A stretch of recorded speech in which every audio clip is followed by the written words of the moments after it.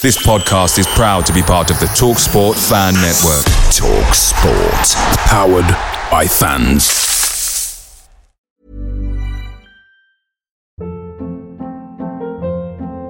Hold up. What was that? Boring. No flavor. That was as bad as those leftovers you ate all week. Keke Palmer here. And it's time to say hello to something fresh and guilt-free. Hello Fresh. Jazz up dinner with pecan-crusted chicken or garlic butter shrimp scampi. Now that's music to my mouth. Hello Fresh. Let's get this dinner party started. Discover all the delicious possibilities at hellofresh.com. The TalkSport Fan Network is proudly supported by McDelivery, bringing you the food you love. McDelivery brings a top-tier lineup of food right to your door. No matter the result, you'll always be winning with McDelivery. Order now on the McDonald's app and you'll get rewards points delivered too. So that ordering today means some tasty rewards for tomorrow. Only via app at participating restaurants. 18 plus. Rewards registration required. Points only on menu items. Delivery fee and terms apply. See mcdonalds.com.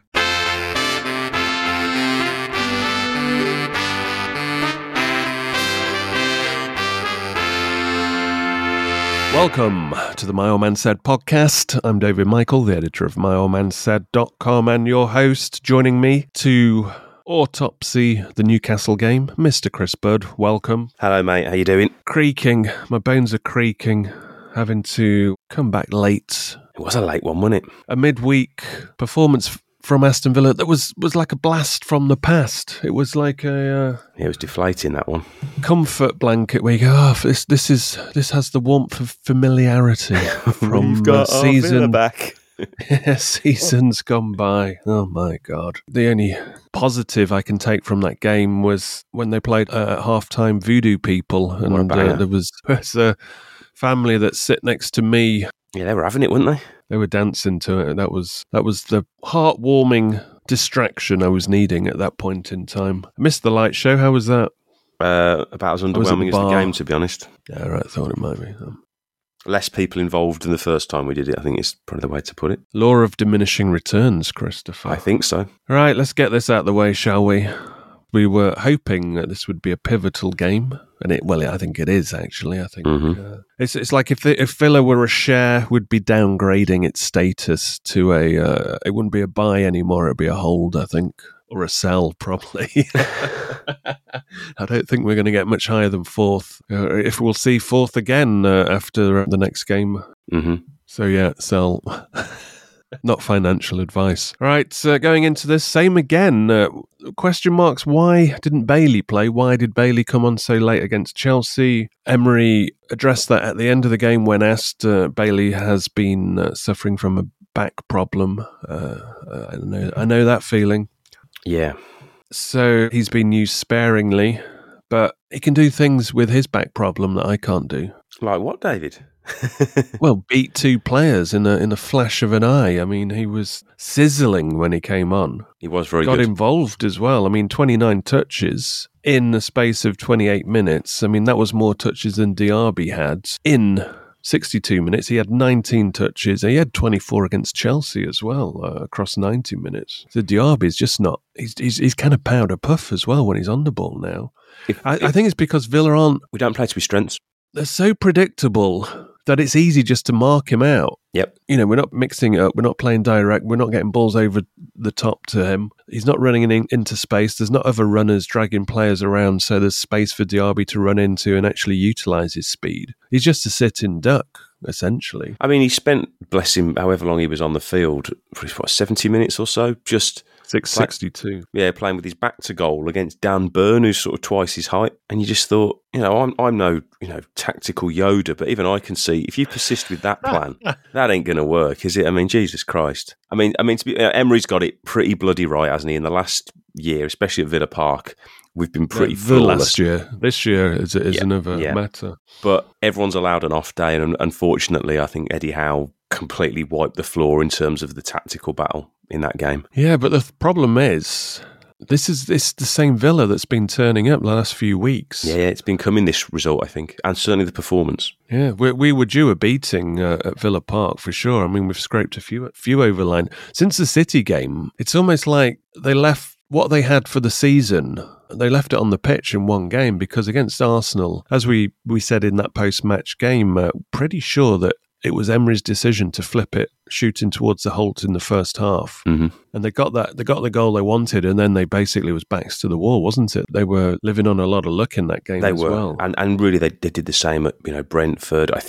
Let's be honest, they rode their luck at Old Trafford even before we were kind of throwing the game away to lose 3-2. These performances sort of over the Christmas period and then have bled into the new year. I thought we were lucky at Chelsea in the Cup. Another day you're sort of a couple of goals down at half time. I think that just this game specifically, Newcastle got the chances and the ball's in the back of the net. First half, 30 minutes on the clock, they flash up the statistics, and Villa haven't even had any kind of shot. And you're thinking, this just doesn't look good, and it's so predictable. And this has been the problem. It's because we haven't got that shithouse predator up front who's sniffing out goals at all time, can score any moment. Then you've always got a problem, because we are very methodical on how we approach and how we attack. Yeah, we have to construct goals, don't we? We're certainly not going to. And you're not going to necessarily. I can't remember the last time we did, but you're not going to see someone smack one in the top corner from 30 yards. At Villa Park, I can't remember the last time that happened. It's not even that. The passages of play now, which is fair enough. But I was a little bit disappointed when they made those subs, and you thought, okay, and they were still playing the same plodding, predictable, playing it out. There was a couple of times where they played it over the top to Bailey, and we were at the races. Yeah, but not enough. But with Newcastle, if I was a Newcastle defender, that's an easy night's work. Absolutely. I think they had a very easy sort of 70 minutes for sure. I think Villa had maybe a 10-minute spell where you thought, obviously Watkins gets the goal, there's another one disallowed, and you kind of think, wow, we could make a game of it here. And then they realised pretty quickly they could just go to a back five, sniff that threat out, and frankly, they could have had the fourth on the break. It was just not a good night. Frankly, actually, it wasn't a very good day for Villa in general on and off the pitch. I thought as soon as the ticket thing was announced in the morning, there was about 1,000 spare seats had been released. Terrestrial low grounds and resale and whatnot else. That's not a good look. And then you sort of get to the ground, you got a tepid light show where even less people have got involved. The atmosphere I thought was rubbish. It just felt like one of those nights where everything went wrong, unfortunately, which, it was going to happen. I think Emery said as much, didn't he, after the game, that, we were going to lose a home game. I actually thought we might lose this one, but months back. I think once we got through City and Arsenal, I thought, right, Newcastle's going to be the next test, that Newcastle-Man U double-header. Well, the weird thing is, it feels like we're in mid-table. That's the weird thing here. Yeah. And that's a lot of it's off the pitch. And you get knobheads online going, oh, this is help us with financial fair play, £63 to be in the upper Holt, which is kind of shocking. And he crystallised to me. Sorry? I hadn't even actually realised, obviously because I have a season ticket, I don't even sort of pay much same attention here. to the match day pricing, to be honest. I knew it was expensive, but I just thought it was 50s or whatever. And then when it hits you, and then in some blocks of the Trinity, it's 68, and that's not even the most expensive. And you think, whoa, we are so close to that £100, which I'm sure Heck will get us over the line eventually. He's still there. And you just think, this will not have a good effect on the atmosphere at Villa Park. And if you don't understand why, then I can't really help you there. It was bad, wasn't it, last time? The Newcastle fans away from home, they always make a good amount of noise anyway. They do have good away following, but I thought it was just one of those nights where you walk away from the ground completely deflated at the whole thing. It was just one of those bad nights at the office, on and off the pitch. Yeah, so going back to what I was saying, it's like, if you want your team on the field to be successful, especially in a tough assignment, which is top four, you've got to get everybody on side. So you can't be taking the piss out of supporters on various issues throughout. You've got to kind of bond them all moving in the same direction and get them on side, but genuinely, not trying to manipulate it. To be fair, a lot of Villa fans did stick around for the majority. You've 3-0 down quite early on, 5-2. If you go back a couple of seasons, there'd have been half the stadium left. Especially when you've got train issues, travel issues on the roads. A lot of people who would have just been thinking, especially ones from further afield, would have been going, well, that's game over, bollocks to this, I'm off. They stuck around, but what was happening on the pitch wasn't really I mean, there was one moment, obviously, Watkins scores, it's flagged offside, and then it goes to VAR, and you're thinking, actually, if this is actually given, you're not expecting it to be given, but the game will come alive from a Villa point of view. 3-2, still a few minutes to go. And then you've got a spectacle, and then you're thinking, well, why the hell have we only just woken up, with 20 minutes to go? We kind of did the same on Friday, didn't we, at Chelsea? We and Everton was the same. We left it really late and then kind of went for it. It's a strange approach the last few games. Looking at issues, what's gone wrong?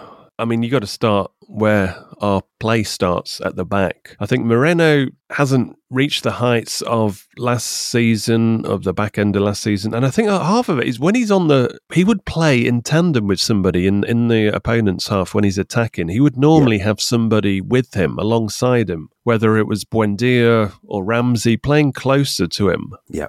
And I was watching it, and he was pretty much on his own, and he had 2-3 players in front of him all the time, and his crossing isn't good as Luca Dean. So a lot of the time, out of just desperation, he was having to try to cross it in, and it wasn't really beating the first man. But that was because it was last ditch cross, because that was his only option. So there's nobody getting out there with him. The Villa midfield's very narrow. Even when Ramsey came on, he didn't really exert himself out there and to help Moreno. So that is a big problem for Moreno. He hasn't got any helper out there. No, I mean, I remember we sort of spoke a few weeks back when come through the good period, and we thought, right, when we get Ramsey and Moreno back fully fit and firing on that left-hand side, we're going to be really in business here. It's going to give us that extra gear. How wrong I was saying that. I mean, geez, because actually I don't think Moreno's still fully fit. He's certainly not match sharp, I don't think. And obviously Ramsey's way off it at the moment. His first half of the season's been a write-off, but the whole thing's become very predictable. And you're right, Moreno would always play lots of little intricate 1-2s, lots of nice interplay, get to the byline, and generally he'd be pulling back because he's not going to whip it like Digne can. So you have to play slightly differently. But he will also be cutting in. Yeah. Cutting into the 18 by playing the little short 1-2. Yeah, he felt very dynamic. And we've lost a lot of that dynamism. Ever catch yourself eating the same flavorless dinner 3 days in a row? Dreaming of something better? Well, HelloFresh is your guilt-free dream come true, baby. It's me, Keke Palmer. Let's wake up those taste buds with hot, juicy pecan-crusted chicken or garlic butter shrimp scampi. Hello Fresh. Stop dreaming of all the delicious possibilities and dig in at HelloFresh.com. Let's get this dinner party started.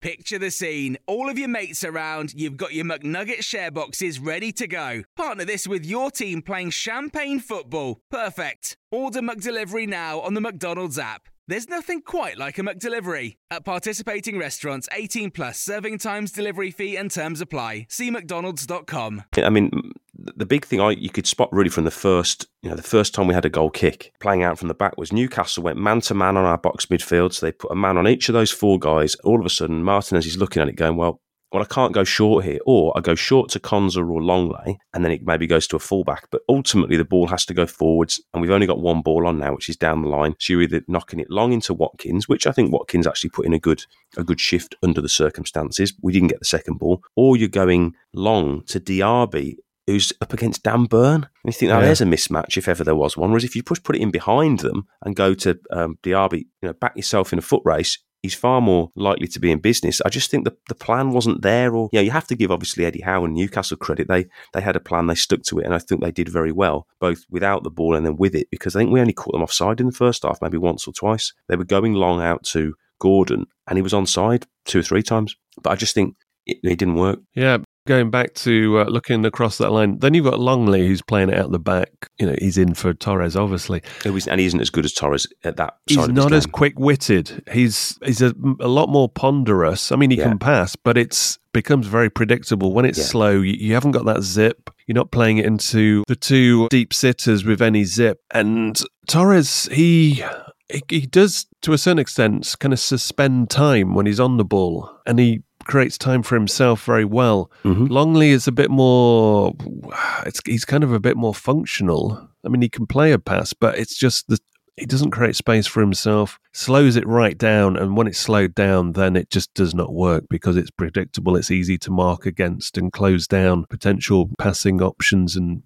passing lanes. And then we're struggling.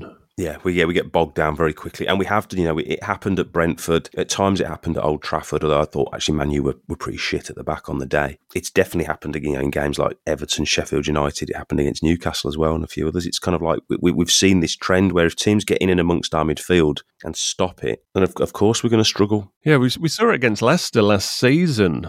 Yeah, absolutely. When Leicester sat on those two deep sitters, they let Martinez, they let Mings have the ball, even Konza, because they knew they had to play it into those two deep sitters, so they pounced on them, and that just disrupted it. And that is the key to, especially when Torres isn't there, it's the key to upsetting this whole method of playing. Yeah, and obviously you lose, because you play a box midfield, you don't have width, or with Tielemans, you're offsetting a ball carrier who's dynamic for a guy who can pass and thread the ball through the eye of a needle, which I think he did really well in the City game, didn't he? He played very well. That midfield worked well. It's blown Tielemans works, when you're playing with a bit of speed, and you're actually playing through the midfield, and then he's the next person to get the ball, and he can make things happen. Yeah, in this situation, hold on, let's talk in tandem. In this situation, he's dysfunctional almost. Yes, because it's not his game. If you give him runners, as you said, if you've got a system around him that's moving, he's like, right, where's the pass?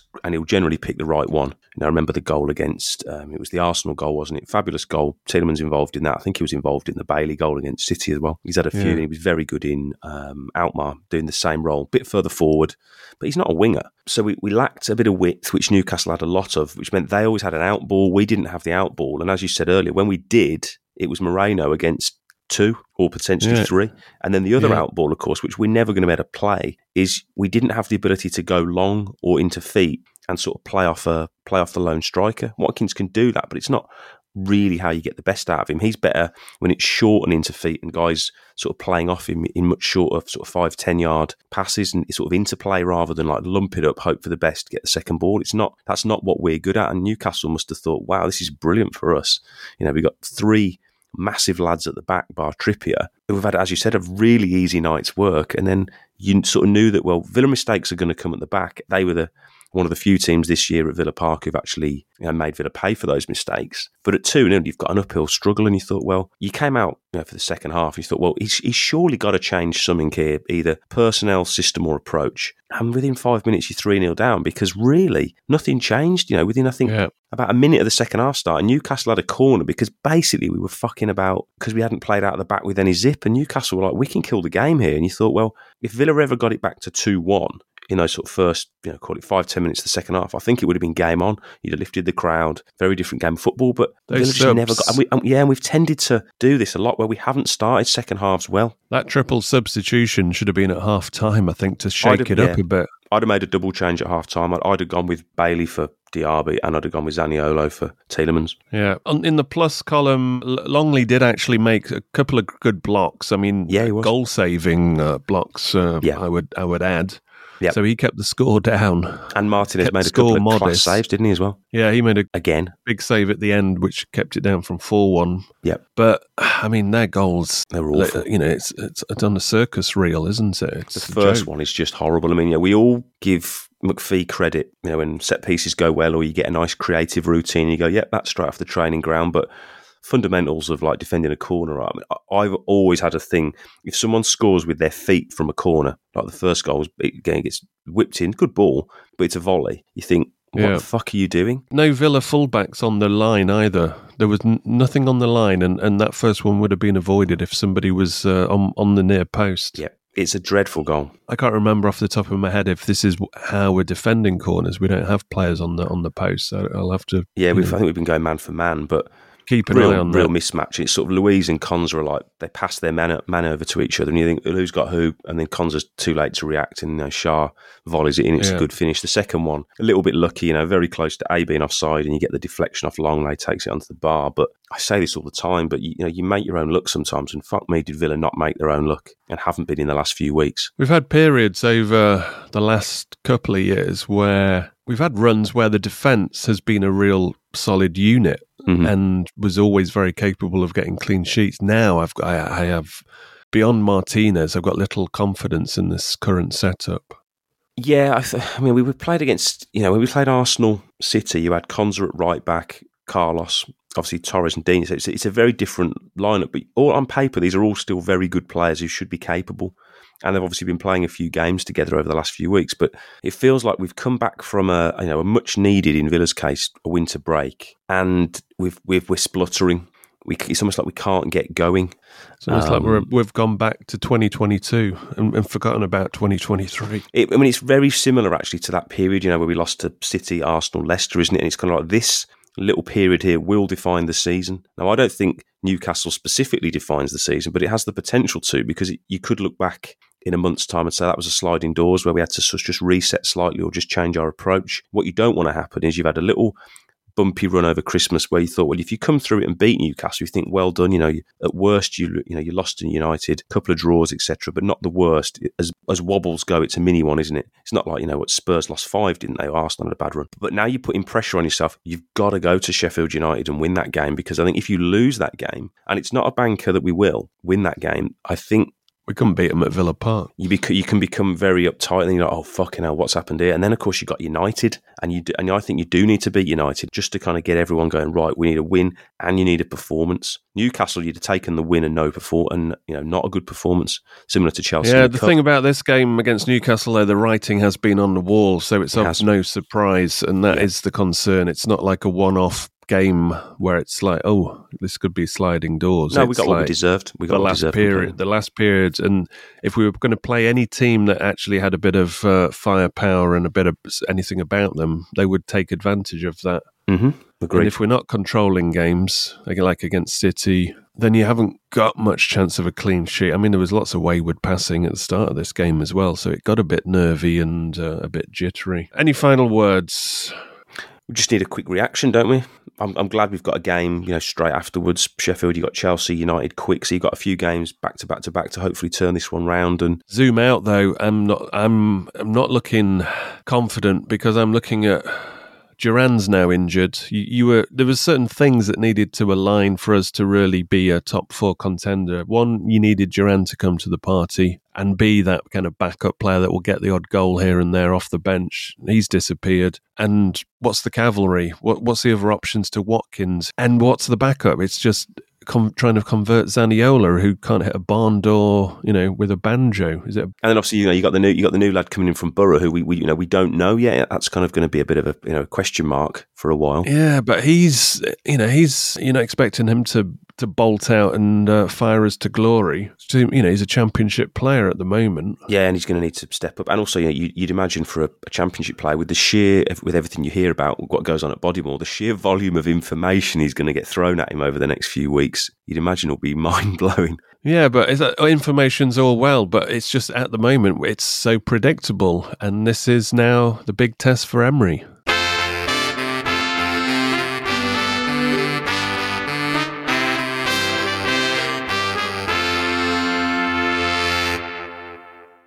Away days are great, but there's nothing quite like playing at home. The same goes for McDonald's. Maximise your home ground advantage with McDelivery. Order now on the McDonald's app. At participating restaurants, 18 plus, serving times, delivery fee and terms apply. See mcdonalds.com.